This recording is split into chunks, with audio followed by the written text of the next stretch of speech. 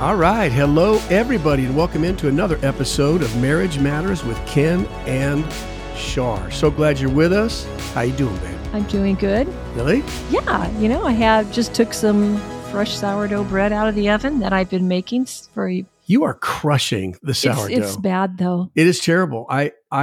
It's too good. I can't say no. No, I can't either. No, it's really bad, but it's so good. It is. It's so good. So I'm smelling 2 sourdough loaves right now that are just cooling off in my kitchen. They came out of the oven about 5 minutes ago. It's wonderful to work at home. It's great. It is. It's great. No.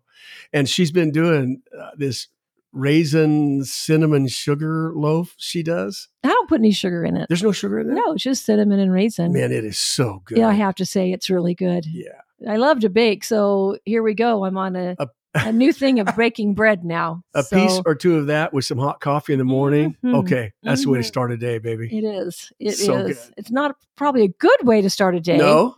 Healthy way, but it's a yummy way. So I'm doing really good. Thank you for asking. I've had a wonderful day and you bet. Watched some. Me too. It's been great. My granddaughter play soccer and get her first goal.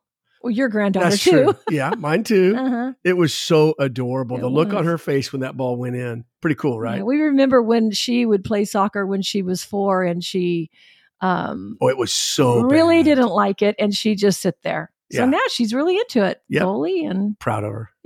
I'm proud of her too. Well, we hope everybody else doing okay. Mm-hmm. It's great that you're with us. We are excited about this episode. This is actually part 2 of a series that we felt was important for us to do. Probably should have done it at the beginning of the podcasts. Yeah, we probably should have. It's foundational. Well, we found ourselves using this language so much. Right, Look, we're trying to build a quote unquote, a right theology for marriage. Mm-hmm. And we kept saying it, but Charlene brought up the point, a week ago, 2 weeks Mm-hmm. ago, that I don't know, that scares people. The word theology scares people, like you have to be a seminary student to have a theology. Right. But what we said, we decided to break it down into 4 simple precepts. Number 1, which was our last episode. And if I can interject, yeah. I think it's more for us to have this. Well, it's really it was good for us to do this. Yeah, to think this through. To talk to people and really what is this? Yeah. What does God say about marriage in a very concise, right. very easy way to understand? And this is not exhaustive. This is just like you said, it's an easy way to understand what we mean when we say a right theology for marriage. Number 1, precept, marriage is created and designed by God. Precept 2, marriage is good. Precept 3, marriage is permanent. And precept 4, marriage is hard. This episode we'll be speaking on marriage is good. Marriage is good. I think it's kind of an easy concept. Yeah, and you'd think we wouldn't have to include it, right? But we do. I agree. We do. And the reason we do isn't so much, I've never had a believer ragging on marriage. They understand everything God created is good, right? But the world we live in isn't so sure. I just read a report by the Pew Research Center that reports that 39% of American adults today, right now, believe when asked that marriage is an obsolete institution. That was the question. Do you believe marriage is now an obsolete institution? 39%, which is up 10 full percent from 29% just a decade ago. Wow. So if another decade goes by and the same drift away from God's design happens, you're going to be at 49%. You're going to be half of America believes that marriage is outdated, shouldn't exist, and serves no part in our society. Isn't that frightening? Mm-hmm. Particularly when you are building right theology for marriage and you look at how central it is to God's work in humankind, from creation, the plan that he had there in the garden, bringing the woman to the man. From then on, marriage has this high value in all of Scripture, marriage and family, in all of Scripture. And today, to be living in a culture that is approaching probably swiftly the halfway point where half of Americans will eventually, should things remain the same, be completely obsolete. I also stumbled across some things we'd like to read just so you get a feel for, again, the culture we live in, the mood of the culture that we are all living in, trying to trying to live in a rich and full marriage, this is what's going on around us. So the only thing, I'm not given the age of these people interviewed, but they feel younger to me, maybe millennials. I would say 20s to 30s. I would too. Mm-hmm. So they were asked the question about marriage. Do you believe it has a value in our culture or not? What's your take? And let us read these for you so you get a feel for this. A young man named Adam says, quote, "Marriage is a trap set by women to capture men in order to keep the naturally promiscuous male for themselves alone. Women want to ensure that their men make a living to provide for the family and protect their offspring. I choose not to be used that way. I see marriage as a system that benefits women but takes advantage of men." Well, there you go. And now, this woman named Martina, what does she say? She says, marriage is a trap set by men because men have power from being physically stronger and enjoy a greater privilege in this culture. They want exclusive sexual rights. I'm unwilling to be captured and placed in a cage that marriage is for way too many women. I'm just not having it. That was Martina. Mm-hmm. So both of them feel like marriage is a trap, each set by the opposite gender. Isn't that great? Yeah. Oh, I can see that. It's your perspective. Yeah, we totally. Keep going back to perspective. Totally. Here's Jacob. Jacob says, quote, "My parents had a horrible divorce when I was 8 years old. They fought bitterly for years in the courts over custody of me and battled over their properties. I witnessed endless ugly exchanges and accusations and blame, hysterical crying from my mother, and cold, stony silences from my father. I would never want to go through a horrible divorce, so I know a surefire way that I can prevent such suffering. I'm not getting married in the first place." I can understand why. I can too. I know many people like this. Yep. Okay, Bernadette, this is the last one. Marriage is primarily an economic arrangement. My mother didn't go to college and didn't have a degree or a skill set or confidence to make her own money. She was dependent on my dad to provide food, shelter, and everything else. So marriage was her security. I have degrees, professional skills, and make plenty of money to provide for myself. Why would I need marriage? I can take care of myself. Man, just as I'm listening, I can hear these arguments from the world around us. I've heard them. Absolutely. I've heard them from people. Yep. There's one more. A young guy named Luke says, quote, "Cohabitation suits me just fine." So he's living with his girlfriend. Yeah. His girlfriend. Mm-hmm. "I have all the benefits of marriage without the legal entanglements. My girlfriend and I keep our money separate, and I'm unwilling to leave my finances at risk just in case our relationship doesn't make it." I can understand that too. Yeah.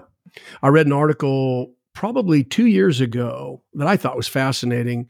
It was talking about a growing kind of a groundswell of a cultural attitude towards marriage. And it said that because of the amount of money spent in families breaking up, in family law courts, right? It's huge. Billions of dollars every year in America when marriages split up. And people are recognizing that it's the only contract that you join into that you don't have to keep.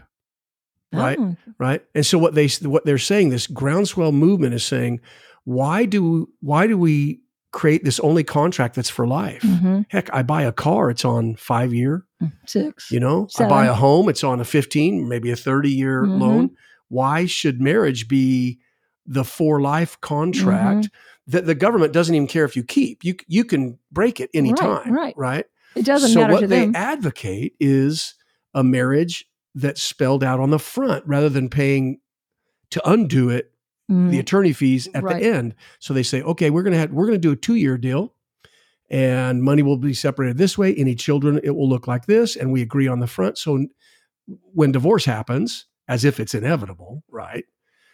They're thinking there's no more money to be spent. You work out that contract on the front. And I totally disagree that there would be no arguments on the back end and they still need somebody an attorney. Suing somebody. Right.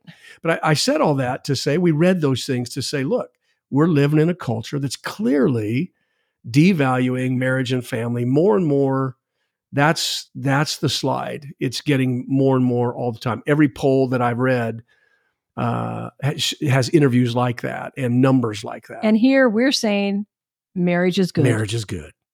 Marriage is good. And we sound and that's the line we're going to hold. Crazy.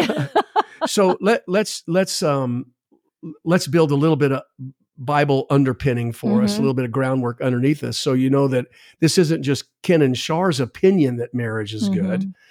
And again, when we speak of marriage, we understand that not every marriage is good, but the marriage as God designed it to be is good. And we're going to talk about that towards the end of the episode. I guess that's the directive that we're trying to say here, is that marriage God's way is good. Is good. Okay, so in Genesis 1, let's go back to the very beginning, the first mentions of man, woman, married relationships there, Genesis 1, again in Genesis 2 there. I think most of us know that God saw that everything he had made, it says it actually in Genesis 1:31, where after he's made man and they're in the garden, he's given them the mandate to subdue and conquer the creation. The blessing of God is upon them. And we read in chapter 1, verse 31, God saw everything he had made, and indeed, not just good. He had said it's good about 5 times before this, right? Here he says it's very good. So the evening and the morning were the 6th day.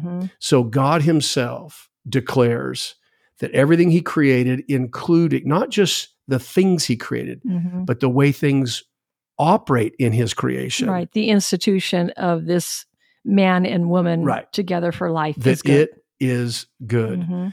The only time we're seeing referring to something as not good comes in that 2nd chapter in the 18th verse. It says, and the Lord God said, I'll tell you something that isn't good, and that's that man should be alone. Right? So you go from him creating it and saying, this is all very good. It could be our word uber good, mega good, right? Awesome good, to let me tell you what isn't good, and that is man being alone. So he says, I will make him an aid, or actually in the Hebrew it would read, I will make him aid comparable to him. The New King James it uses the word helper. I think a couple translations do, but to me, helper somehow, I don't know why we read it like this, but I think it's because aid, the word aid, right? That helps someone. They come to their aid. But doesn't a helper sound like, okay, I exist as a sidekick, and it's not that way. No, not if both people are being a helper. There's a completion of the other here. Unless there's just one being a helper. Right. So he brings an aid to the man that's comparable to him, so that they actually can have a rich and full intimate relationship. And being helped. So marriage is good in that we clearly see there in that God was speaking to and answering the aloneness problem in a human being. Right. So if we were to end our reading there and our thought there, we know marriage is good because it speaks to something deep within the human being that was built for companionship and intimacy and a oneness relationship, right? Right. We went over that in our last week's episode too, a little bit. We did. Proverbs 18, the writer of Proverbs states it pretty simple. He who finds a wife, he uses the same word, finds a good thing and obtains favor from the Lord. When I read this verse, I have a feeling, it might not be true, but I feel like so many men underneath their breath are saying, well, no, I didn't. I don't know why I feel that way. Right. But I feel like, oh yeah, she's made my life harder. Well, we might be a little jaded. We've sat in some tough rooms with tough marriages where probably that has been said. Well, maybe the last time I've ever seen or been introduced to a man and his wife, and the fact that he would really think this is a good thing. Yeah. I don't know. The older people get, it seems like it's not. Hey, I'm telling you right now, man, I'll say it for the world to hear it. I found a good thing, man. Thanks. I appreciate it is that. true. I know there are many, many out there. Absolutely. Many. I found a good thing. And then if that doesn't convince us that marriage is good, right? There's that beautiful passage in Ecclesiastes chapter 4, verses 8 through 12 that declare that two are better than one because they have a good reward. It actually gives 3 or 4 reasons to help us understand why marriage is good. And we went over that in 2 or Better Than One episode, didn't we? What episodes are those? Do you remember? I'm not sure, Kenny. I think they're 23. 24, 25, and 26. Yeah, it was a 4-part we did. 2 are better than one. And maybe let us encourage you, gang. Maybe listen, if you haven't listened to those, if maybe you've come in late to the party here with the Marriage Matters podcast, but go back and listen to 23, 24, 25, and 26. They're titled 2 are better than one. And it's a direct quote from Ecclesiastes 4:9 there. Actually begins in verse 8 all the way down through 12. And let me just go over real quick. I don't want to rehash anything, but it gives 4 reasons. 1, if they fall, who will lift up their companion? But woe to him who is alone when he falls. So there's help there. Right. I have fallen. Charlene has fallen. We've helped each other up a zillion times in 46 years of marriage. Again, if 2 lie down together, they will keep warm. But how can one be warm alone? We talk about how cold life can be and how difficult, chilly the winter seasons of life are and how important it is. Not to mention actually being cold. It's true. I'm cold all the time in the winter. Man, I get cold. I think with my age, I don't know what it is. I can't hardly go to the grocery store and walk through the frozen food aisle. I'm out of there, man. I say, welcome to my world. This has been me my whole life. Charlene complained about it forever. I used to go, buck up, man. Come on. Now I'm the big wuss here and I'm running out of there as fast as I can. But when it's cold, again, there's a companion there to warm them up. Again, if 2 lie down together, they'll keep warm, but who can be warm alone? And then it says, though one may be overpowered by another, there's an assault on their life and someone's attempting to overthrow them, they'll fall, but 2 can withstand him. So there's aid and help in the challenges of life. And it mentions there that, by the way, that a threefold cord, I think clearly speaking to us as New Testament saints, that Jesus in the midst of that marriage. And when you read these verses, you would go, I want to be married. Right. This is awesome. Right. I want to be married. I want to have that. Marriage is good. It is good. Yep.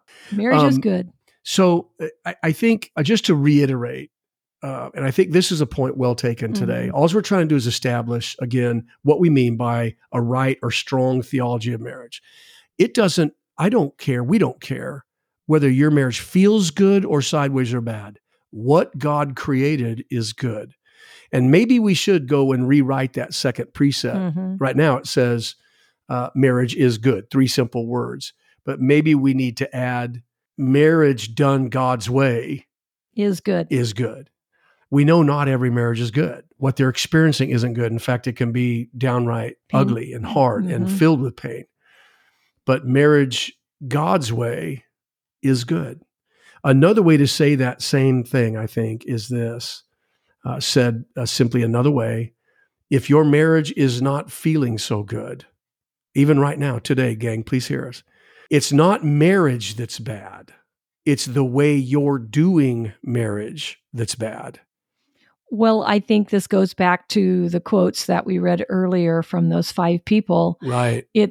They're looking at marriage from a view of their perspective, looking out at other people's marriages and say marriage is bad. Right. I think of the one guy who says, my parents had this messy Why would thing. I do that? Why would I? And I agree with him. Yeah, I would agree with him too. So we're not saying because you sign a marriage certificate and have some expensive wedding somewhere, we're not saying that you're guaranteed something good. Something done God's way and conforming my life to the biblical call upon me as a husband, Charlene as a wife. Simply put, maybe it means if I'll just keep the vow I made her 46 years ago, and if she keeps her vow to me, that vow being to love and honor and cherish one another through better for worse, richer for poor, sickness and in health, until death parts us. That very simple vow. Marriage is keeping their vow that way and actually doing those things And day in, day out, staying the course. When you do, marriage is good. Marriage is awesome. It is. It's uber good, man. It's mega good. Yeah. Awesome. Hey, that was simple, right? Just a reminder for us. But when we talk about a theology for marriage, it includes that simple truth. Marriage, created by God, designed by God, is good. And we hope, sitting here behind these microphones, we hope that yours is good. We hope that when you look at each other right now, you're going, man, babe, this is really, really good. That's our prayer for you. It is. All right. Until next time, God bless you all. And let's keep building a right theology for our marriages, yeah? Sounds great. Okay. Bye-bye now. Bye-bye.